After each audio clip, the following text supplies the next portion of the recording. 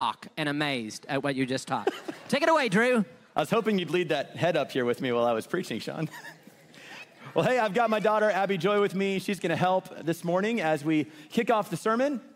We are continuing our series, Union, Communion, and Partnership. And for those who've been tracking with us, we spent several months this year looking at Jesus' prayer for unity in John 17. 2 weeks ago, Jimmy kicked off a new part of our series where we are looking at Acts chapter 2, what it means to be the people of God, the people of unity. And then later this year, we're going to look at Ephesians 4 and look at God's plan for unity. And so today we're going to be studying Acts chapter 2, verses 1 through 13, and we're going to read the whole passage together. Abby Joy, why don't you start it off, and then I'll finish it. When the day of Passover came, they were all together in one place. Suddenly a sound like the blowing of a violent wind came from heaven and filled the whole house where they were sitting. They saw what seemed to be tongues of fire that separated and came to rest on each of them. All of them were filled with the Holy Spirit and began to speak in other tongues as the Spirit enabled them. Now there were staying in Jerusalem God-fearing Jews from every nation under heaven. And when they heard this sound, a crowd came together in bewilderment because each one heard them speaking in his own language. Utterly amazed, they asked, "Are not all these men who are speaking Galileans? Then how is it that each of us hears them in his own native language? Parthians, Medes, and Elamites, residents of Mesopotamia, Judea, Cappadocia, Pontus, and Asia, Phrygia and Pamphylia, Egypt, and the parts of Libya near Cyrene, visitors from Rome, both Jews and converts to Judaism. Cretans and Arabs, we hear them declaring the wonders of God in our own tongues." Amazed and perplexed, they asked one another, "What does this mean?" Some of them, however, made fun of them and said, "They've had too much wine." Amen. Thanks. Way to go, sweetie.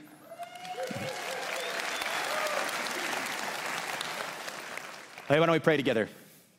Lord, it's just such a privilege to be here and worship this morning and to read your word, to learn from you.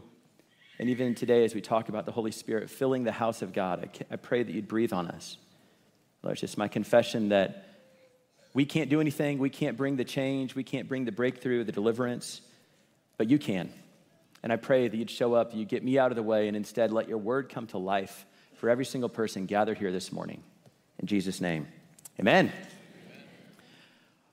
Well, I'm excited to preach this passage. It's one of my favorite stories in all of Scripture, the day of Pentecost. It's the birth of the church, and we actually celebrate it here in a couple weeks on Pentecost Sundays, May 28th. And I'm just excited to dive into the text because I believe this is fundamentally a story of hope. Hope for what God is doing and is planning to do all across the nations of the earth, including each one of you. But here's the thing about hope. I don't know if you found this. You know, most people start off in life with hope. You know that? But then this thing called life happens to us, right? We start off with hope, but then we have expectations that aren't met, and something happens where we begin to lose sight of our hope. It becomes eroded. I was thinking about this. You know, I know we all have our stories, and I thought of actually a kind of funny example from a year ago where I had this really cool opportunity to go sailing with my father-in-law. Now, many of you know Rick Buescher, who's served this congregation so faithfully for so many years, leading out in our listening prayer ministry, and just such a delight to be in family with him and Diane. But, you know, you may not know this about him. He's also like a big outdoorsy guy. And I love being outside as well. I love the outdoors. And I got a new insight into this because Rick grew up in Australia, and we got to go visit for the first time as a family this year. And it was amazing. He grew up on the state of Tasmania. It's this island. It's like water everywhere, bays, mountains to hike in. And, you know, really cool place. Grew up on the water, sailing, fishing, all that kind of fun stuff. Now, I grew up in Kansas City. And I love Kansas City. It's a wonderful place to live. But if you look on a map, what you're not going to see is a lot of water. It's really, really far away from the water. Good football, not good water. And so anyway, I grew up in Kansas City, and we don't have oceans nearby, and even lakes are kind of hard to come by. There was a scientist a few years ago who did a study, and they found that the state of Kansas is in fact flatter than a pancake. I don't know how you get that research agenda approved in a university, but if you could take a pancake, stretch it out the size of the state of Kansas, the pancake would have more hills. What that means for lakes is they look more like swamps. So I didn't grow up sailing, and wasn't a big part of my life. And so a couple years ago, Rick got this tiny little 11-foot sailboat, and he's been taking the kids out on Lake Waco, teaching them how to sail. Been a blast. And anyway, about a year ago, we thought, oh, this is my turn, recapturing my lost childhood. I'm going to go sailing. And sure enough, the day comes around, and it's this really windy spring day in Waco, like we've been having lately. Really windy. You know, maybe too intense for something that we take the kids out on, but, you know, two grown men, what can go wrong? And so we get on this boat, and we get out, and we get going, and sure enough, when that wind catches the sail, we are flying across the water. I mean, it is a blast. It's an adventure. The wind is in your face. I mean, it's just so much fun. And we're zipping along the lake when all of a sudden, I'm just having a grand old time. All of a sudden, from the back, I hear Rick go, "Oh no." Now, I got this thing in life where if the pilot of an airplane or the captain of a ship says, "Oh no," I get a little worried. You know, I'm like, what does that mean? And so I turn around and I look, and I discover that the tiller had broken off the back of the boat. Now, if you're not a boat person, the tiller is the steering wheel. So it's like you're driving down the highway and then you pull your steering wheel off. Like you say, "Oh no," in that moment. Like this is not what's supposed to happen. So now we are hauling across Lake Waco with no way to steer. It's windy, it's stormy, you know, and I'm like, what's gonna happen? Now, fortunately, it's Lake Waco. I don't think I'm gonna die, but still, it doesn't sound like it's gonna be a fun day. And we're just zipping along in our oh no moment. And I think that story, it's such a good metaphor, right?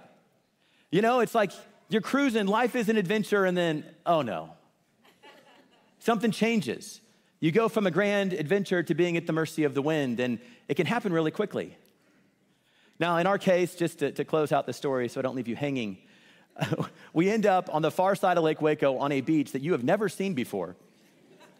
And there is nothing around it. We get out of our sailboat, and I step into mud that's like this thick. I think it's gonna eat me. But Rick had found, you know, there's this little tiny pin, and he's like, if we could just find a pipe, we can bend it back and get back across the other side.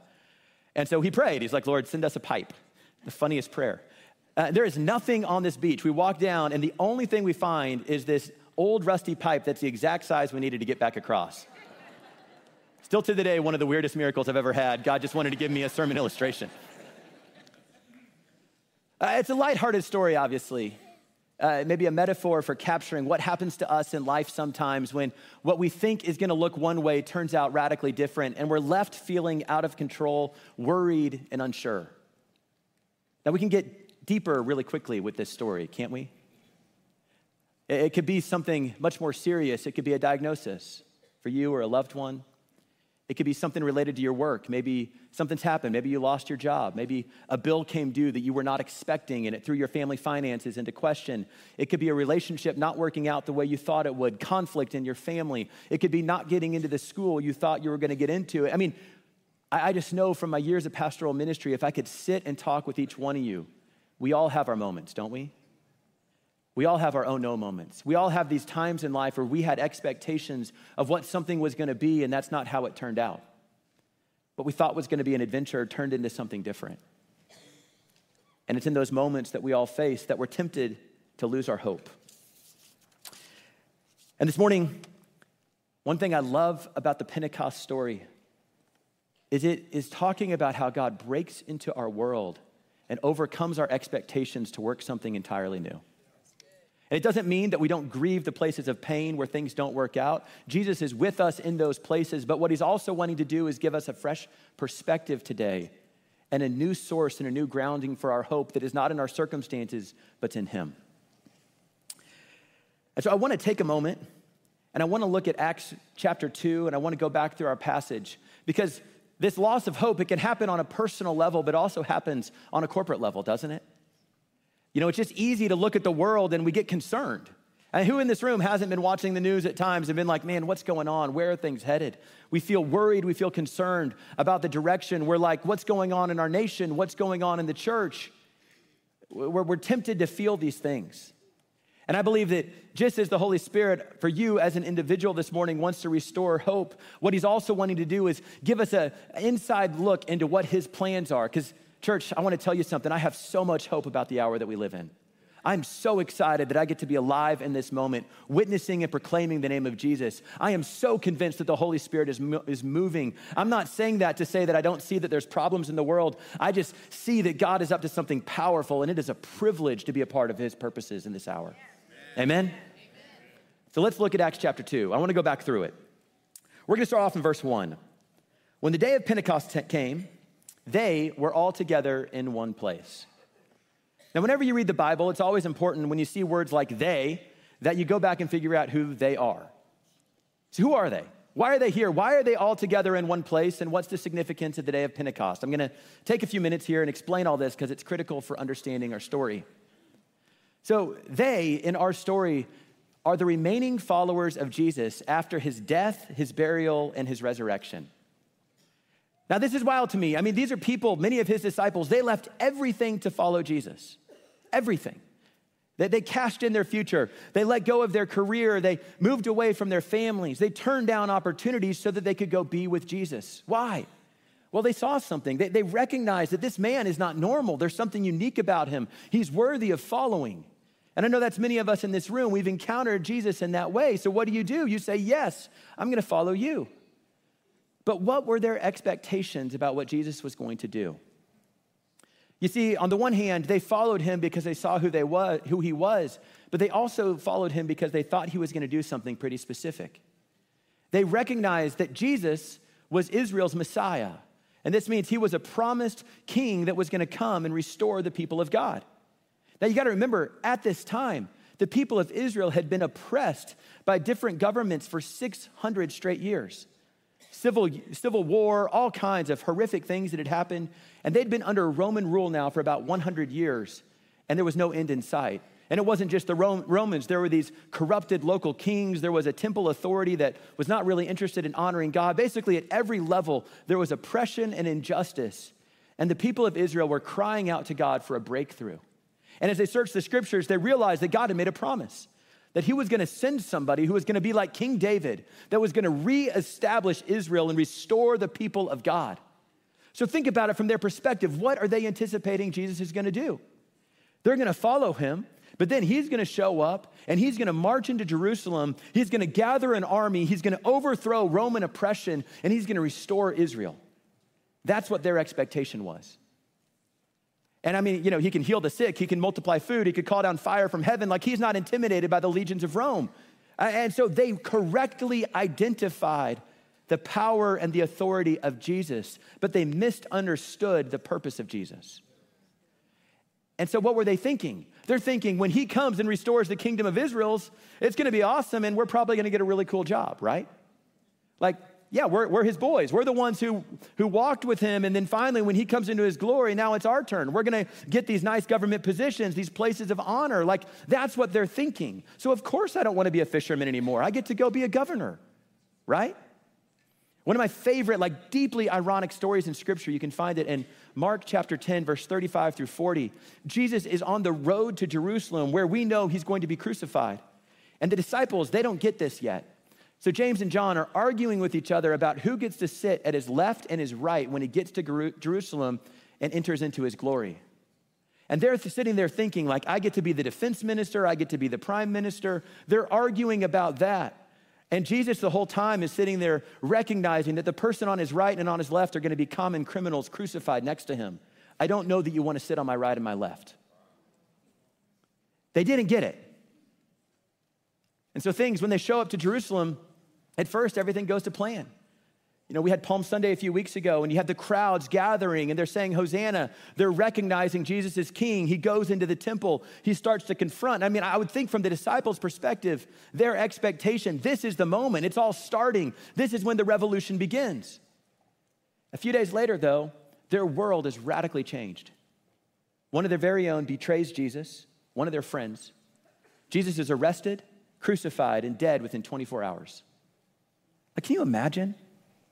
You're sitting there in that moment, everything you thought about what the world was going to be, everything you thought about the future of your people and your own personal future, everything gets turned upside down. Nothing makes sense anymore. Their expectation of who God is and what God was going to do was shattered. To use my metaphor from earlier, it was a grand adventure to go see Israel restored, and the tiller fell off the back and they're left adrift. And for 3 days, they had to sit waiting. I think Holy Saturday is one of the craziest days in the church calendar. It's the moment after the crucifixion, before the resurrection, where the disciples are just forced to sit and wait. And I would imagine in that moment, they're asking questions like, did we just miss it? Was this all a fraud? Is God who he said he is? And I don't know about you, but that happens in life, doesn't it? When expectations we had of God don't come the way we thought it was going to, It raises all kinds of questions internally for us. And they're sitting there wondering, like, did we just make a really big mistake? Maybe here you've made some radical decision for God and you thought everything was gonna work out. I gave generously, I just assumed that I was gonna get the financial breakthrough I needed the way I thought it was gonna happen, or whatever the case may be. I mean, I think it's a pretty common thing. But God doesn't come through the way we think he's going to. And we're stuck grappling with our expectations. Now, in this case, we know what happens, and I think this is a word for all of us. Jesus is raised from the dead 3 days after he's crucified. And in that moment, he altered the course of human history. He made a way for every single one of us. He always had a bigger plan in mind than the expectations of his disciples. He was working something greater. And he shows up, he conquers sin, death, and hell as he bodily raises from the dead. I mean, it's this incredible moment in human history. And now, on the one hand, it starts to click for the disciples. They start to realize that our expectations of what God was going to do was too low. He had something bigger in mind. But then in that moment, they're forced to grapple with a different problem. Now they're forced to grapple with the question of their own failure. Because in that moment, when Jesus went to the cross, the disciples, every single one of them, had to grapple with the fact that they were not as strong as they thought they were. They deserted Jesus. They denied Jesus. They didn't stand up with him in his moment of need. And their world just gets turned upside down. Their entire understanding of who God is gets turned upside down. And they're left sitting there thinking, he's not a fraud, but maybe I am. He was right the whole time, but I'm not the person I thought I was. And I think one of the most beautiful passages in Scripture are the stories after Jesus is risen from the dead, the way he goes back and one by one restores his disciples. He said, I knew the whole time. I'm not surprised, Peter. I told you were going to deny me. I'm not surprised by your failure.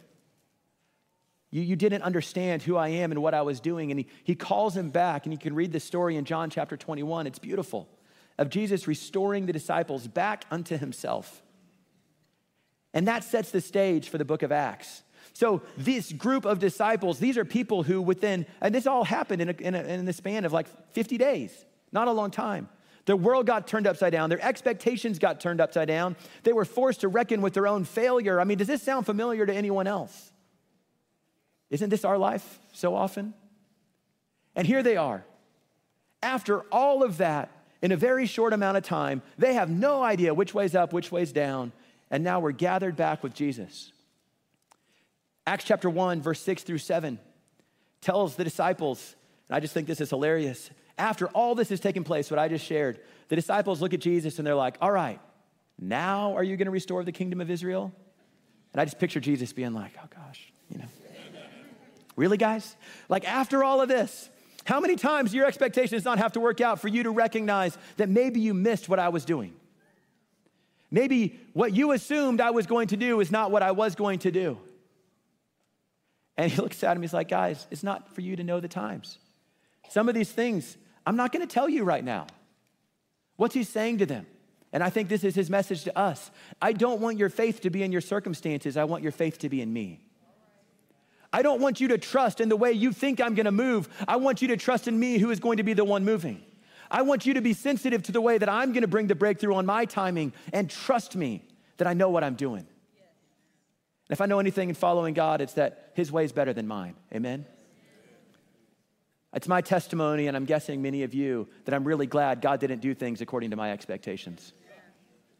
I'm really thankful. The question is, can we keep our eyes on him, or do we lose our hope? Do we lose sight of what he is doing because he doesn't move the way we think he's going to move? Right? And so that's where we are here at the Pentecost story. And then Jesus tells him, he's like, hey, I'm not going to tell you the whole plan, but here's what I want you to do. I want you to wait here. I want you to pray, and I'm going to send the Holy Spirit to you. And then he goes up into the clouds. He got tired of all the questions. He's like, all right, guys. Just kidding. He goes up into the clouds. Hey, and credit to the disciples, because what did they do? They waited. 120 people, they stayed and they waited. They said, okay, at this point, I mean, think about it from their perspective. Their career path just got flipped. They have no idea what's going to happen next. Jesus is in heaven now, and they're left wondering, all they needed to do was the last thing he told them to do, and so they obeyed him and they waited. And that set up the condition for Pentecost. This is a group of people that even after their world got turned upside down, they had faith in the person of Jesus to obey the last thing he said, and they waited for him to show up and bring the breakthrough. Amen? So when is this? The day of Pentecost. And we'll get back to the story here in a second, but I want to take a moment, and Pentecost is a really cool holiday. It's one of 3 major Jewish festivals. And on Pentecost, we celebrate a couple things. It's 50 days after the Passover, and it celebrates the beginning of the harvest. And so, like basically the food comes into the house, you take the very first fruits of the harvest and you say thank you to Jesus because you know he's going to bring the rest. But what Pentecost also celebrates is when God gives the law to Israel. And if you think of Israel's history, they were a group of people that had been redeemed from slavery. They were wandering in the desert, and God called them. And he used this guy named Moses. He took them to a mountain, and there at Mount Sinai, he gave them his ways. He said, now you are my people. You're no longer a group of wandering slaves, but you're set apart to me. You are my people. I'm going to teach you my ways. Come follow me. And that's when God gave them the law. So still to this day, that's what's being celebrated during this festival of God giving the law to his people. So I think it's so cool to tie our story together that it's on the day of Pentecost with this group of people that had no idea where they were going or what they were doing. They were waiting on God to show up, and that's where our story takes place this morning. And so let's go back through what happened. Acts 2, verse 2, suddenly a sound like the blowing of a violent wind came from heaven and filled the whole house where they were sitting.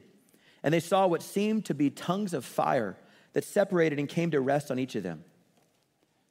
Isn't it just amazing? Can you imagine you're at life group all of a sudden, and the house is shaking, If it's like a wind blows through and fire falls on people. I've heard of stories like this before. I haven't experienced this myself. I've been in environments where the presence of God shows up and there's just nothing like it. I've heard of stories of people experiencing as though the room were being shaken. It's so cool. So there's an obvious wow factor to this story. But it's also super significant what happens here. Why was there a wind and fire and the room being shaken? And the answer is that when God showed up to his people in the Old Testament, this is what announced his coming. When Moses was on Mount Sinai, fire descended on the top of the mountain and the whole mountain was shaken. That was a sign of the manifest presence of God who was there and was going to teach Israel his ways. So what's happening on the day of Pentecost? God is showing up and he's making a new covenant with his people. God is showing up and he's once again saying, you, the church, are my people. I want to teach you my ways. And it's the same symbolism that we see in the Old Testament is happening again for the people of God. And the main difference that I can see in the Old Testament, the fire would fall on an object, but in the New Testament, the fire fell on the people. Where now the fire of God is not resting on the mountain, but it's resting on each one of us because the Holy Spirit is saying, my new covenant is inside of you. I'm going to come and live within you, and I'm going to teach you from the inside out what it means to be my people living my ways. Hallelujah. It's such a powerful moment. It's the birth of the church, and it's why we're here this morning, is what began at Pentecost. But then we get to verse 4. I'm going to read it. After all this really cool stuff, all of them were filled with the Holy Spirit and began to speak in other tongues as the Spirit enabled them. Now they were staying in Jerusalem, God-fearing Jews from every nation under heaven. And when they heard this sound, a crowd came together in bewilderment because each one of them heard them speaking in his own language. Utterly amazed, they asked, are not all these men who are speaking Galileans? So I can understand why there would be wind and fire. It's this really cool Old Testament imagery. But why is it that on the birth of the church, the spiritual gift that's deposited is the gift of tongues? Like, what's the significance of this? And I think it's a really interesting question. For those who've been around church world for a while, you may be familiar. The gift of tongues has at times been controversial. There's people that say, is this for today? And here at Antioch, this is something we absolutely believe and would love to talk to you about it, of how God uses this gift. But it's something that I get it. If it's not something you've ever experienced before, it can feel a little bit strange. And so I think it's interesting, why would God choose to give this gift? What's the significance of this moment and the gift of tongues? What does it mean? And this morning, this is not going to be a tongues message. I love preaching on tongues. And Mick Murray and I, we host a podcast called Ideology. And we've done episodes on tongues. So happy to talk about it with you another time. But today, I'm not going to be getting into, the how or the what of the gift of tongues. But what I do want to do is take a moment and take a step back and ask the why of tongues. And I think that gets lost maybe in our controversy at times or our questions about tongues. We lose sight of why would God give this gift. And I got to wonder if we understood why, maybe that'll teach us how to do the what, right? So why? Why the gift of tongues at this moment? Of all the other spiritual gifts, why was the birth of the church not announced with a bunch of people getting raised from the dead or the sick getting healed? All that happened later, but why tongues?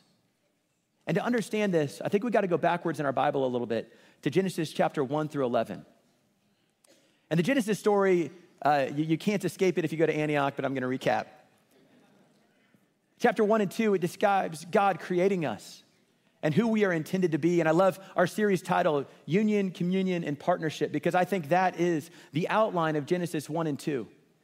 We are a people that are made for union with God. We were intended to walk in closeness and fellowship with him. We were made for communion with one another. And if you look at the story in Genesis, God placed his people in a garden. And what they were given to do is tend his garden and extend it across the earth. God designed us to be people that take his rule and extend it across the earth together with him, with one another, bringing his peace, his beauty, his provision, and his life. That's always been God's plan for us. But then sin is introduced in the world in Genesis chapter 3, and the union, communion, and partnership is ruptured. Our union with God is broken. Our communion with one another is broken. If you keep reading in Genesis, we read stories of violence. We read stories of entire cities being formed on violence. And all that leads to is we are no longer capable of partnering with God and his purposes. Instead of extending his beauty and his peace across the earth, we bring death and destruction across the earth. And the whole episode concludes in Genesis chapter 11, where you see all the people of the world, all of humanity gathered together in unity in rebellion against God. And it's this kind of strange story at this place called Babel, where the people are there, they're all speaking one language, and they're building a tower to the heavens. And they're doing this in direct disobedience to what God had called them to do. And I think this tower, it's like a symbol of saying, we are not content with God being our king. We want to be our own. We want to be our own gods. We want to do things our own way. And thank you, but we got it, God. Now it's our time. And so they're building this tower up, and God sees it, God shows up. And it's this story of God then interrupting their plans, confusing them. And all of a sudden, all this gathered people, they start babbling in other tongues. It's where we get the English word. They're babbling in other tongues. They no longer understand each other. And eventually, they're scattered across the face of the earth. And it's this symbol. It's this symbol of when we try to do things in rebellion against God, our own way, it never works out. And our plans fall apart in the end. Don't you know that that's true? We start off with our expectations of what we can do in our strength. But in the end, those expectations are frustrated because of the sin that's within us. We are not capable of bringing the life of God in our own power and in our own strength. And that's the story of Babel. And if you read Pentecost, what you see is the exact opposite. If Babel was a bunch of people gathered in rebellion against God, think of what Pentecost is. It's 120 people gathered in submission to Jesus saying, God, our plans didn't work out. Our ways didn't work. Our efforts at building our own towers, they failed. All we know to do is obey the last thing you told us to do. Here we are. We're gathered together in obedience to you. And this time, it's not them saying, we're going to use our power to get up to you. Instead, it's them in their weakness saying, God, we don't have our power. You got to come down to us. And this time, instead of us going up, instead the Spirit of God comes down. And what happens? Tongues is no longer a sign of our rebellion against God, but now the gift of tongues is a sign of our redemption, where God is taking the scattered nations, bringing them back together, restoring them into his life and making them his people. Friends, I'm worried that we live in a world that's enamored with the ways of Babel. When I read this story, one of the things that hits me the most is that I guess when I look at the world around me, I don't know that we think that the ways of Babel are wrong. It's like, yeah, let's do our own thing. And God, thank you, but we got it. You know, I think maybe culturally we could say that God is a commodity. If God works for you, that's fine, but God's not an authority, right? And we want to be united, but we're going to be united in our own power. And what we're going to do is use our power to do whatever it is that we want to do, to overcome whatever the limitations are. And it's all about us. And the way of Pentecost is radically different. It's saying, no, don't you get it? Your way doesn't work. Read the entire Old Testament. That's the point. Your way doesn't work. You need Jesus. We can't do the things that we want to do. We can't bring the unity. We can't bring the breakthrough. We can't bring the restoration. And so what is God asking us to do? What does it mean to be an Acts 2 people? It's to throw in the towel and say, okay, I get it. My way isn't working. So God, come. It's to submit ourselves to him and say what this world needs is people that are yielded, people that are submitted, people that are willing to obey the last thing that Jesus said, even when it doesn't make sense. People who are willing to let go of our expectations and our circumstances and instead put our faith in the person and say, Lord, come. And that kind of church, the presence of God falls upon them and he fills them and he restores them. And it's all the things that we want in the end happen. But it's not because we made it happen. It's because he showed up. And what I'm convinced these last few years is that the ways of Babel are not working. It doesn't take much to look around the world and see that the ways of the world do not lead to the life, the hope, and the peace that we claim it does. This message was a little harder to preach maybe 4 or 5 years ago, but now it's kind of obvious, right? The ways of the world are not working. What this world needs is an Acts 2 church that is not trying to live the way of Babel, but an Acts 2 church that's instead saying, we need more of the Holy Spirit because we don't have the strength that we need to do what God has called us to do.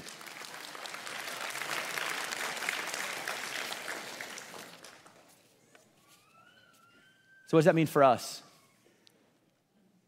You know, if you go on to read, what you read in this story is that out of this moment, all these different nations hear the word of God and they hear his voice. They hear them praising the Lord.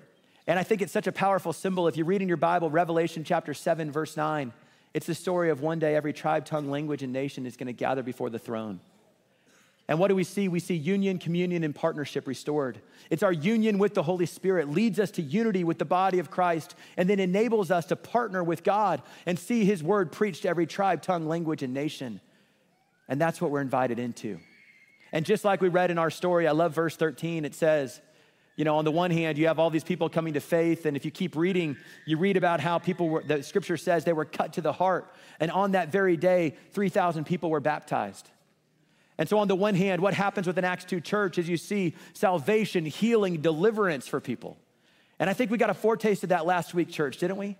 At our baptism bash, just story after story of people who've encountered God. Many of you in this room, this is your testimony. You've met that power. You've encountered that Holy Spirit bringing salvation. I mean, that's what it means to be an Acts 2 church. But do you notice what also happens in this passage is that you also have other people that make fun of you and saying they've had too much wine. The world doesn't understand the ways of Pentecost. And to be an Acts 2 people, what we have to be okay with is to set aside our reputation and our control and our expectations. And instead say our hope is in the person of Jesus and the Holy Spirit who's working in the church. And we're okay if we're not understood because we're convinced that he alone has the words of life. Yes. Acts 2 sets up the rest of the book of Acts. I'm just going to go through it really quickly. But I think this is a blueprint for us.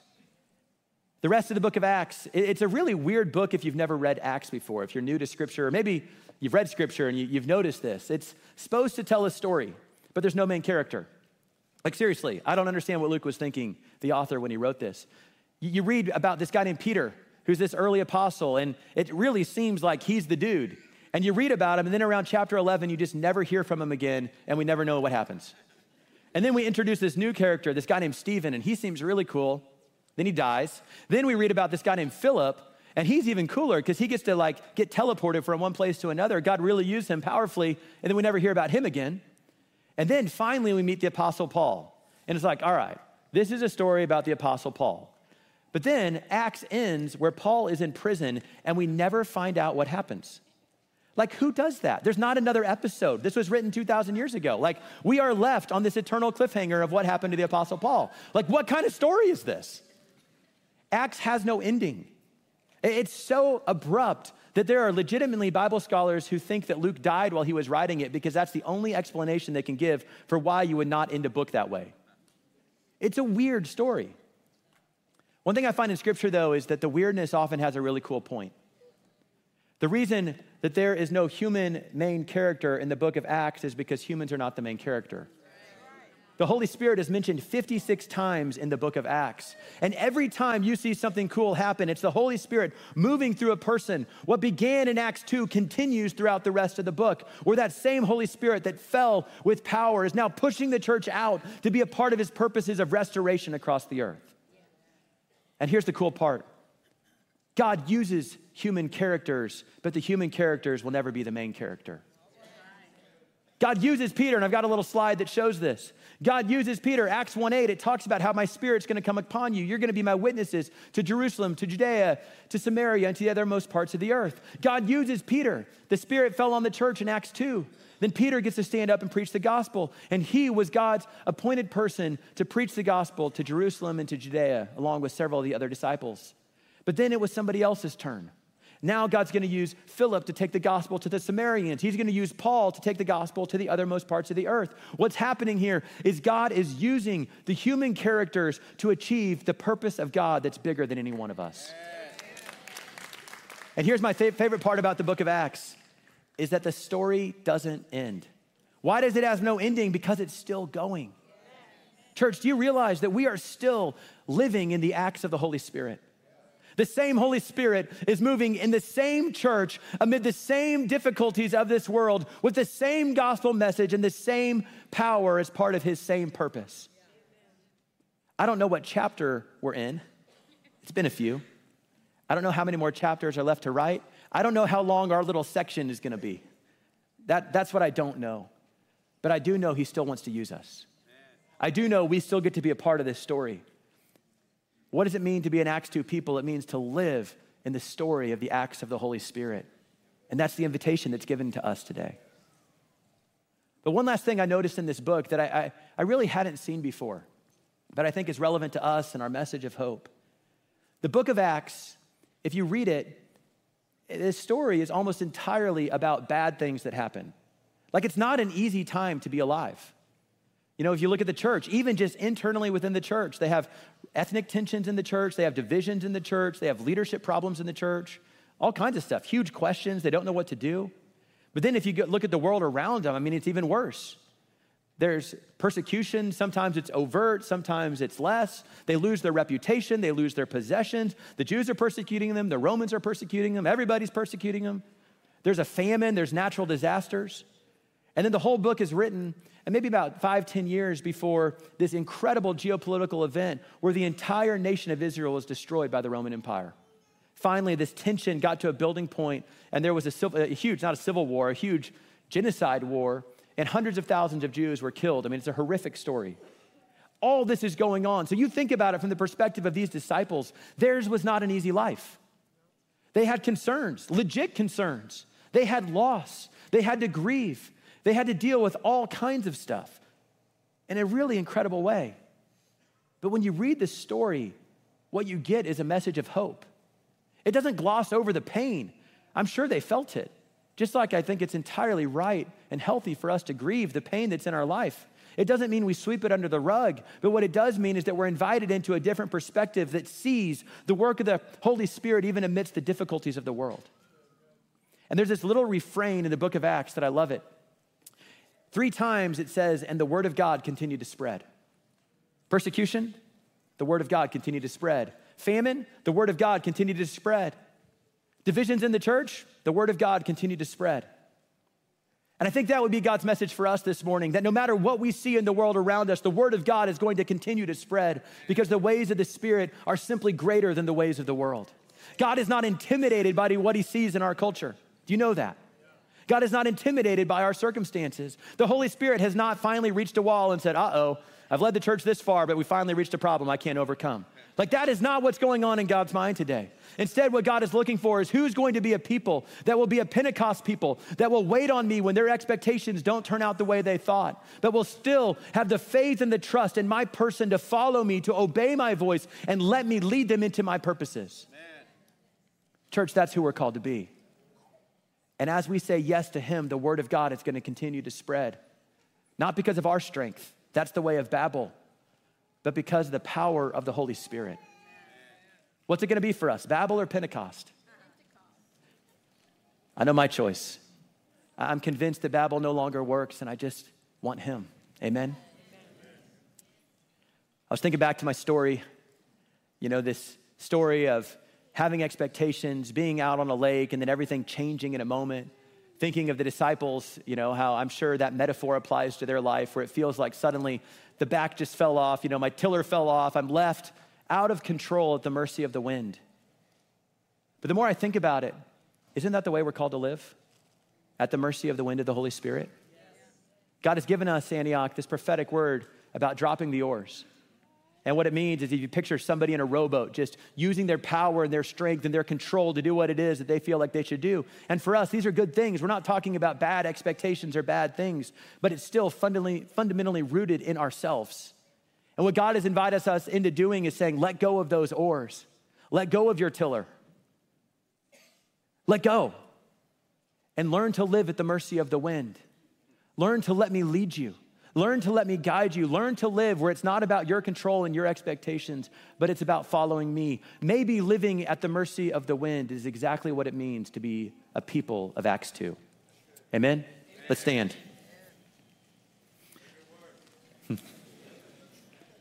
Several ways we can respond this morning to this message. And I'd love to invite our ministry teams up to the front. You guys can make your way up. And a couple groups I want to pray for. If you're someone here today and you hear this message and you're like, man, I get it, but I got a major need in my life. Whatever that may be. It could be a physical healing, financial breakthrough, a relational breakthrough. As you hear me talking this morning where, my illustration of being stuck all of a sudden in the middle of the lake, you're like, that exactly describes my life this week. Something happened to me this week. Please do not leave this morning without giving us a chance to pray for you. Come on up.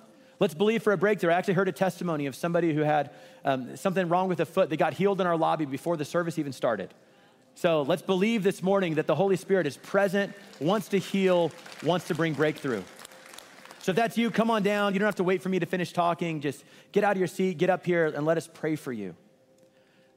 Second group of people I want to pray for are those in the house who do not yet know Jesus. And you're hearing me describe two ways of living. And you're somebody, you're saying, man, I have never made that decision to follow him. I'm not a disciple of Jesus. I'm not somebody who follows him. I live my life entirely in my own strength. And if that's you this morning and maybe you're sitting there and you just feel it, you feel your heart beating, you're like, I know God is calling me to something. And if that's you this morning, I want to invite you to surrender your life to Jesus and make that commitment to follow him, to leave the ways of Babel, living out of your own strength, and instead enter into the ways of the Spirit, learning to follow Jesus. And the way we do that is, it's very simple. I'm gonna lead you in a prayer. It's not a magic formula, but what we're doing in this moment is you are making a decision to say, my life is not my own, but I'm gonna follow Jesus. You're gonna repent, which means you're gonna say sorry. Like, God, I'm sorry for living my own way. And you're gonna confess to him that you need him. And this is only possible because he died for you and because he rose again to new life. He paid the penalty for your sin so that you can live and walk in his freedom. So I'm gonna lead you in a prayer. I'd love for you to pray with me, and maybe for others, you've made a decision to follow Jesus, but you know you're far from him right now. This is also a moment for you to just re-surrender your life to him. So I'm gonna pray for you right now and would love for you to, for all of us, just to bow our heads and pray along. So if you need Jesus, pray this. Lord Jesus, just go ahead and pray it right now. Lord Jesus, I need you. I confess that my way isn't working. Just repeat that after me. Lord, I'm sorry for my sin. I'm sorry for doing things my own way. And this morning, I want to yield and surrender my life to you. I believe you died on the cross for my sin. I believe you rose from the dead to give me new life. And here today, I give and surrender my life to you. Amen. You just prayed that prayer. We would love to talk with you. Come down to the front, tell the person you came with, or stop by our connect room after the service. But we'd love to talk to you about what does it mean to follow Jesus. And one last group, if you're here this morning and you just say, I just need a fresh touch from the Holy Spirit.